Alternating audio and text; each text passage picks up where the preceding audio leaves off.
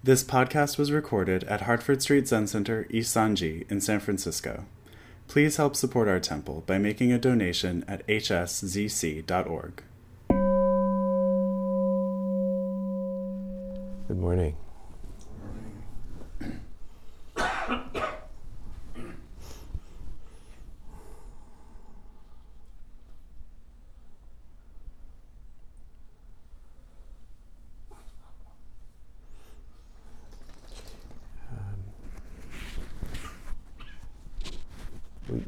We don't use this expression very much, but the practice we do here is called silent illumination, or quiet light, or in Japanese mokusho.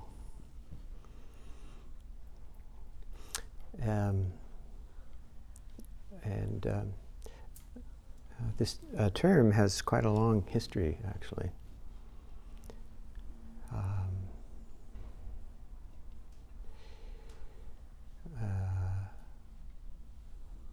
During the Song dynasty in China, during one of the sort of inner transitions, there was an unfortunate amount of competition among Buddhist groups for income. And while the Chan communities had, they grew a lot of their own food and provided their own sustenance, still, if government patronage could be secured, that was very, very highly valued. So I think there was a certain amount of infighting that was going on. And you probably know there was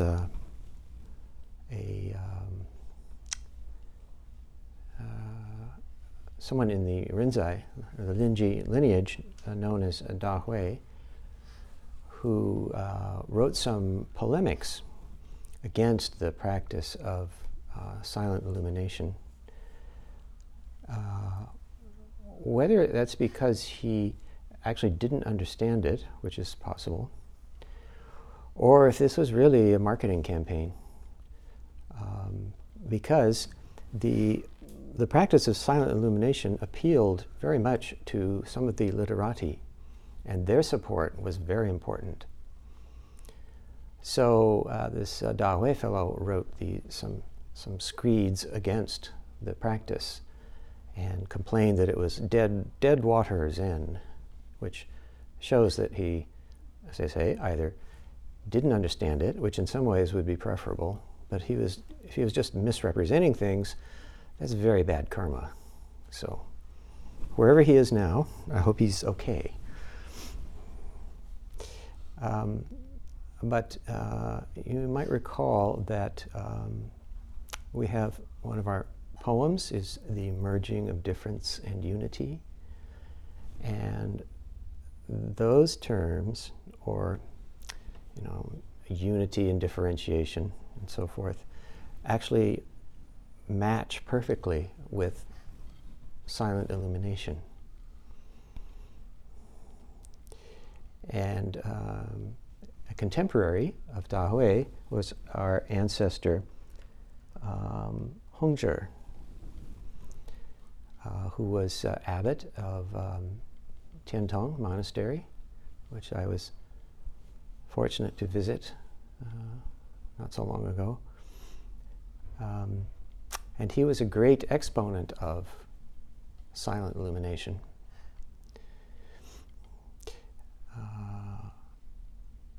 So when you are sitting,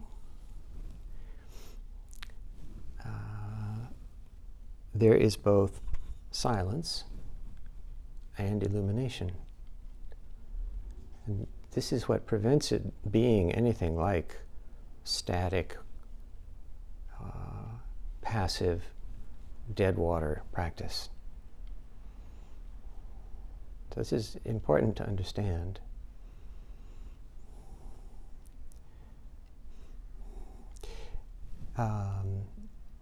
In that poem, Merging of Difference and Unity, one of the reasons it turned out to be kind of a bridge for Chinese people to be engaged in the process of receiving Buddha Dharma was because it used language that was to some degree already familiar.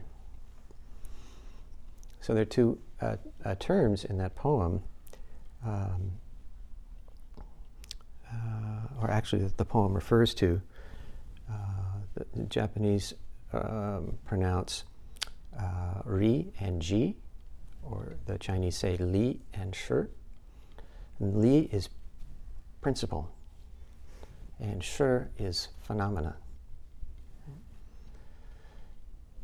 And the marvelous connection there is that principle is illumination.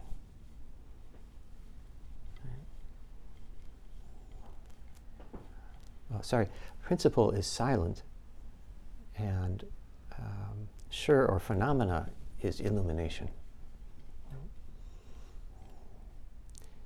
So when you're sitting, you may be troubled by phenomena that are present that you wish were not. For instance, thinking, although we hope we've done a good job here of convincing people that there is nothing wrong with thinking. And that you have grown or are growing to trust the fact that both principle and phenomena, both silence and illumination, are inherent in your being. So we're not trying to, for instance, establish silence so there will be illumination. That's not how we practice. They are both present in a dynamic that is constantly renewed.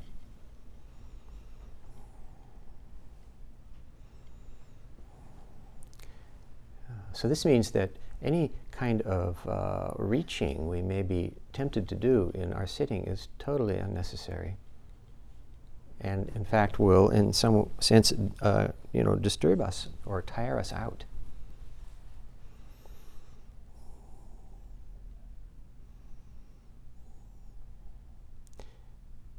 So that poem presents us with numerous images. Not so much how our practice is supposed to be, but how it is.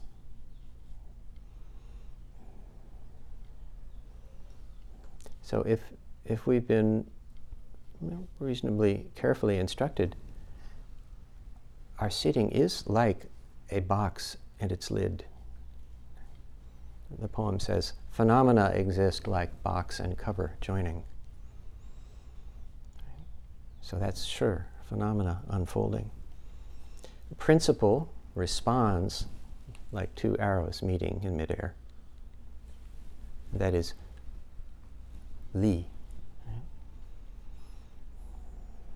And these two terms, li and shi, were already to some degree familiar, especially to the literati, from writings of Lao Tzu and others, which were well established in the culture, and that the people with their hands on the reins of power were quite familiar with. So this poem, among others, was a big hit. And this practice of silent illumination struck a chord with the literati that they really liked. So some of our brethren on the other side of the aisle were perhaps scrambling a bit to get some of their support back.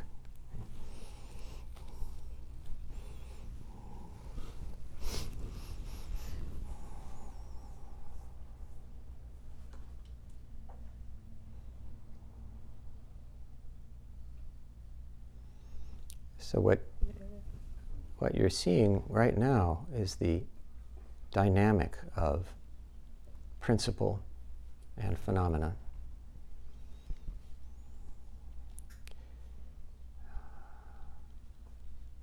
that dynamic, in fact, describes the whole universe.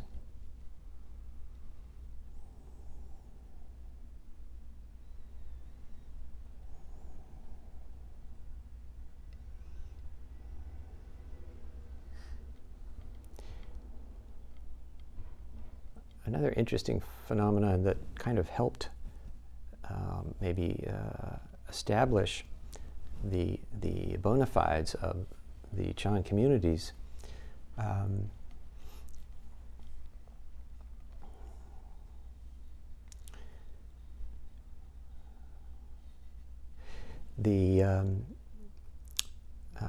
for instance, another important trend in Buddhism in East Asia was the Huayan or Avatamsaka school.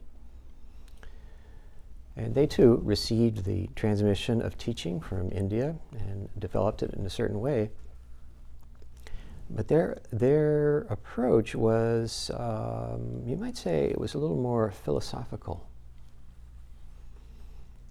And that had a certain appeal, but the Chan folks took that inspiration and expressed it in a way that was actually more poetic. And that was very popular in certain circles.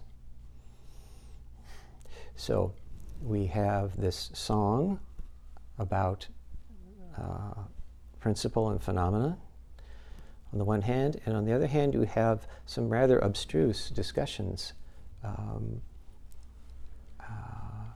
from the Huayan side, where they were describing, for instance, principles such as Li Shi Wu Ai, which is, maybe that's not so hard to understand. Principle and phenomena do not obstruct one another.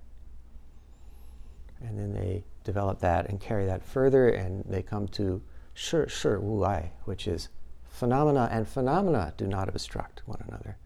And these are elaborate and quite beautiful philosophical discussions as a way of leading people into the radiance of Dharma. But the Chan folks somehow went with the poetry and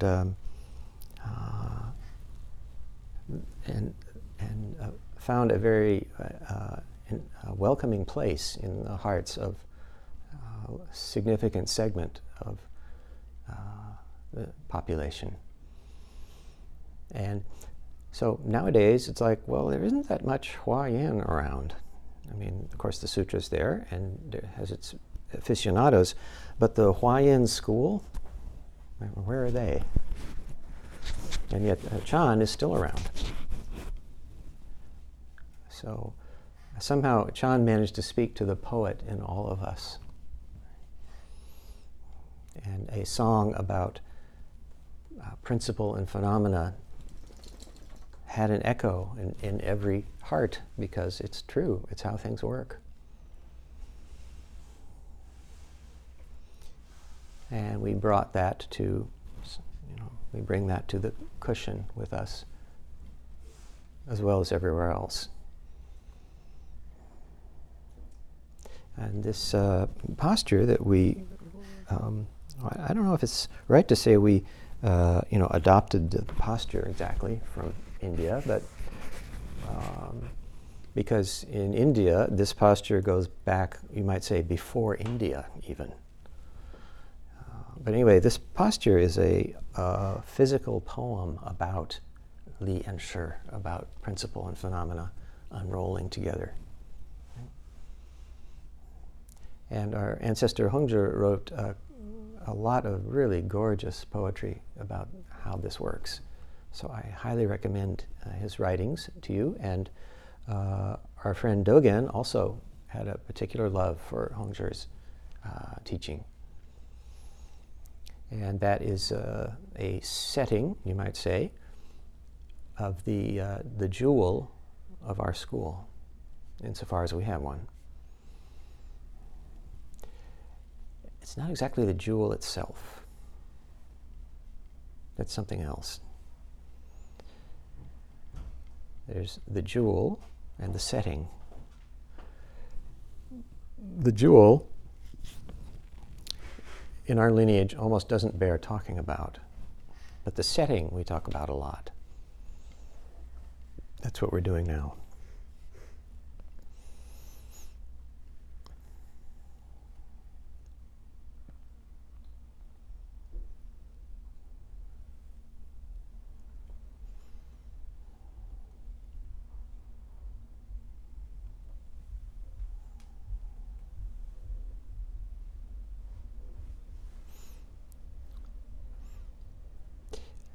There are a number of other these images which the poetry presents but does not explain.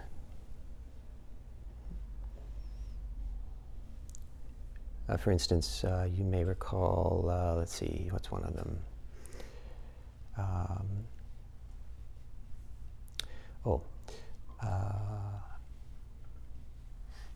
The wooden man starts to sing. Remember that one? That's from the Song of the Precious Mirror, Samadhi.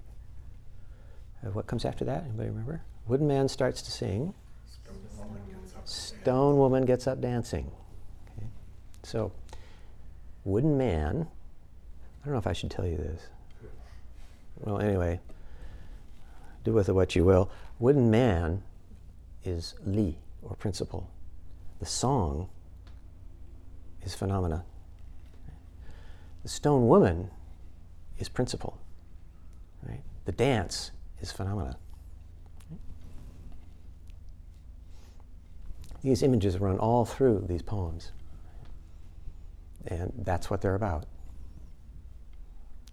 So the treasure of silent illumination is stitched in through this literature, like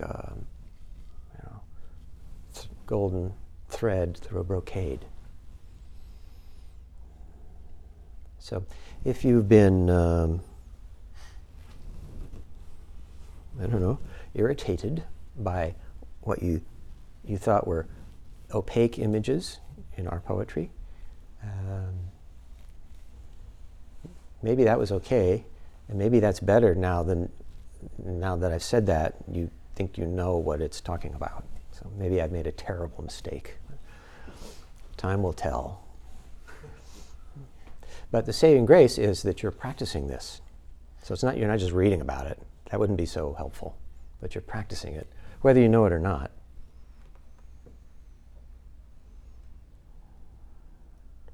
Maybe that's okay too. You could say knowing is phenomena, not knowing is principle. So that's all right too. Yeah, so there's basically no escape.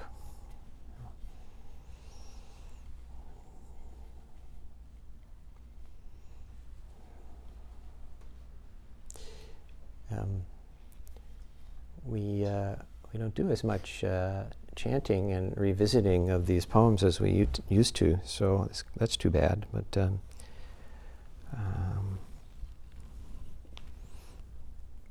But you all can, refer to these poems anytime you want. And for instance, the harmony of difference and equality is pretty short. You could even memorize that. And then you could carry this kind of poetic glossary of silent illumination around with you if you want.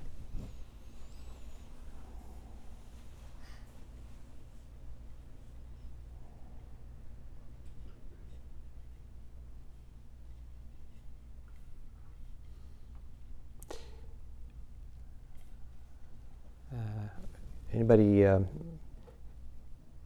remember some of those other images? Want to volunteer? Yes. The water is clear in the bottom where the fish swims down with it. Clear water all the way down. A fish swims. Yeah, you could say. Yep. Mm-hmm. So what's the parallelism there?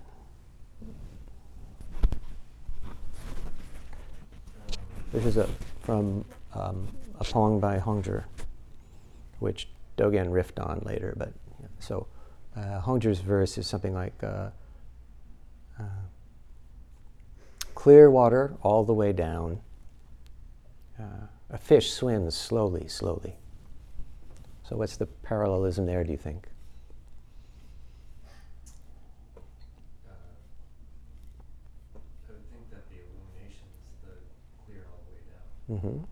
So water is maybe principle. The fish, phenomena.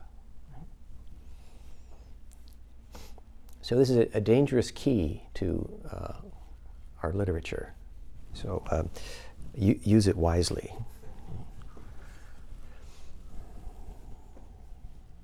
Yeah, I was thinking of the spiritual source shines clearly in the light.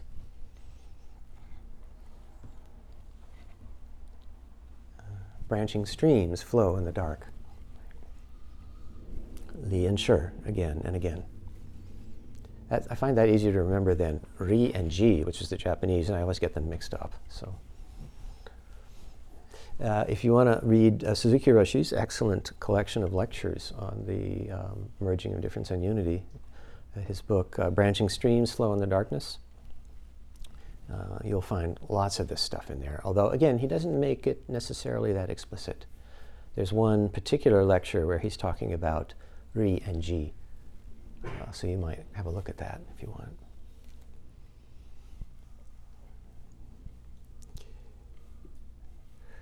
Well, that's enough damage for one day. So do you have any questions?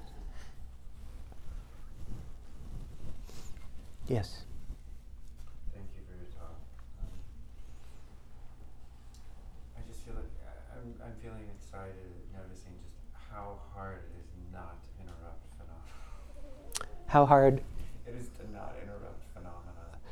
Well, the interruption is phenomena, right? Well, right, and as yes, phenomena and phenomena Right. each other. Right, exactly. So interrupt away. Or not, as you choose. Interrupting just as interrupting is not interrupting. You knew that. So.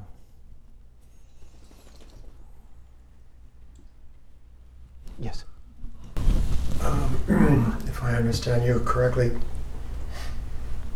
basically everything is going along just as it is going along. Mm-hmm. Phenomena, principle, interpenetrating, so on. Yeah. So, but when we talk like this, one thing that frequently comes up for me is, if everything is going along okay, what is the point of effort? Mm-hmm. Of making an effort Mm-hmm. to drag your ass to the zendo or whatever it may be. Right, right. Well, I think Suzuki Roshi said it as well as anyone. He said, if we don't make some effort, we don't feel so good. It's like, actually, yeah, that's right. Once in a while, you'll encounter some mysterious sage who seems to have never made any effort and is just sailing along through the universe in a samadhi of innocent delight, as somebody said. But those people are very rare. And I don't know that I've ever met one. I don't know, maybe Trungpa Rinpoche comes close, but maybe not, depending on your point of view there. And I'm certainly not one of those people. So if I don't make some effort, I don't feel so good.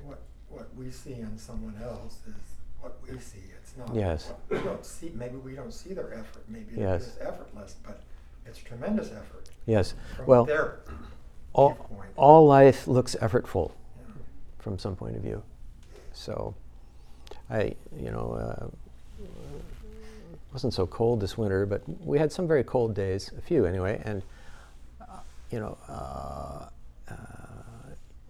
first creatures stirring are often the birds.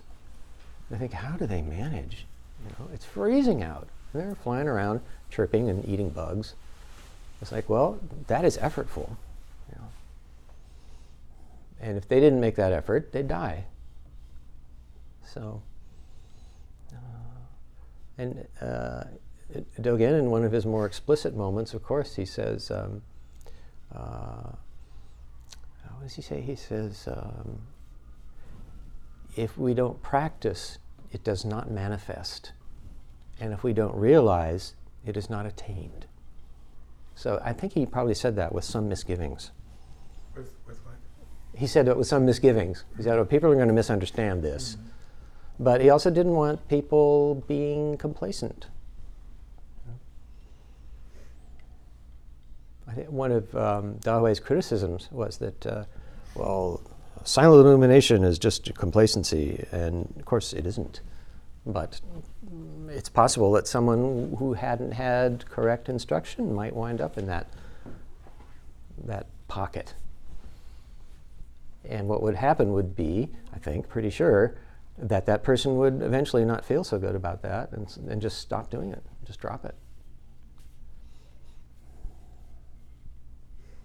So even if, we're sleepy, which I not infrequently am when I'm in the Zendo, that the dynamic of our practice is present. And embodying practice in this way that we have helps us appreciate that and helps that come forth in the world. So I think it is worth the effort.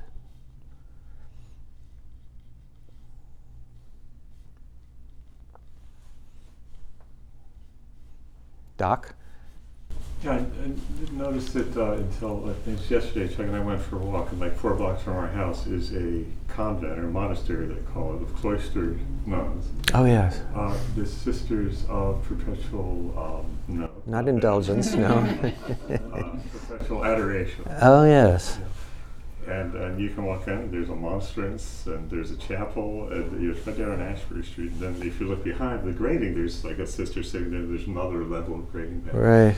I always like to think about cloistered nuns who's basically pray for the world. Yeah. Right? And that's what they do. That's what they do. And there is faith that has an effect. Mm-hmm.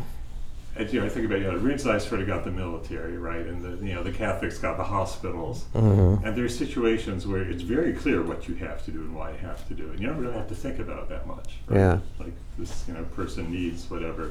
Yeah. Another bag of intravenous fluids. You don't worry too much. You give it. Yeah. And there's a lot of emphasis, I think, in this school, just as I've been exposed to it in America, on one's practice, Mm-hmm. which is already going into difficult territory. To individual? Well, if one could say, if you have to ask the question that David was asking about, what is, how did you say it? Why make an effort? Why make an effort? Mm-hmm. It's like in other situations, right? If you're in the military or in the hospital, you don't even think about why make an effort. You just make the effort. Mm-hmm. Well, that's kind of what we do. And periodically, the question comes up, as it must. And I wouldn't be surprised if we could find some medical or military folks who, once in a while, stop dead and go, wait, what am I doing? What is this about? Oh, yeah, so-and-so needs blah, blah, but, oh, well, never mind. So even there, I think the question probably comes up. And it's okay to make a place for it. There's, well, let's see. I want to be careful about this. There's another temple, possibly in this very city, where any kind of inquiry of that kind is discouraged completely. That sort. Talking about effort and stuff? Yeah, for instance, why do we follow Buddha's way? That would be, forbidden. I don't find that very useful, but that has been an approach that people have taken, which I do not recommend. So it's okay for the question to come up, and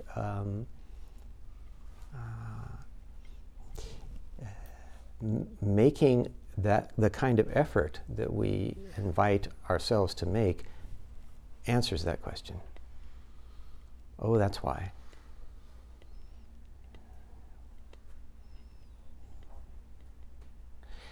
That sort of questioning is also not very encouraged in some of the places I saw in Japan.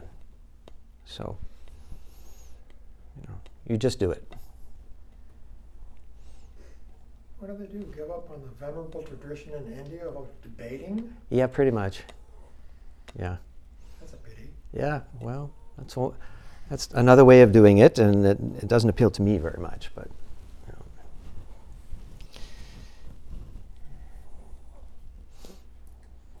Yes. the way I often think about it, and because I've heard this, I think from a few people in this tradition, or maybe Buddhism in general, that once you start making an effort, it is hard to go back and give up on that. Yeah. It just doesn't really make sense anymore. Yeah, I think that's right. I tried that for a while.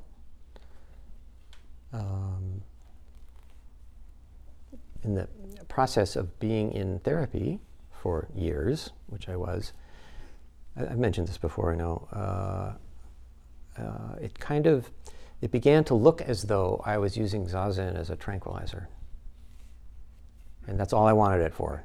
Don't give me any of that other stuff. I just want to be tranquil. And so I stopped for like 2 months. And then that didn't make any sense anymore, so I went back to it without any particular plan, except that I wasn't so interested in just being tranquil anymore. So yeah, I've seen that dynamic work. Once in a while, people will stop because of extremely powerful karmic obstruction, you might say. But even that can pass.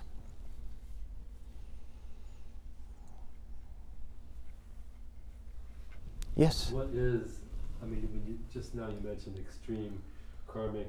Yes, obstruction. For example, what? Well, for example, illness, injury, Okay. something like that. Or some big bubble from their past comes up and it won't tolerate that kind of approach, something like that.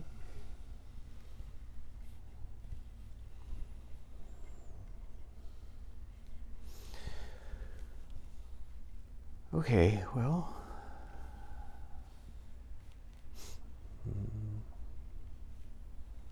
please continue the practice of silent illumination. And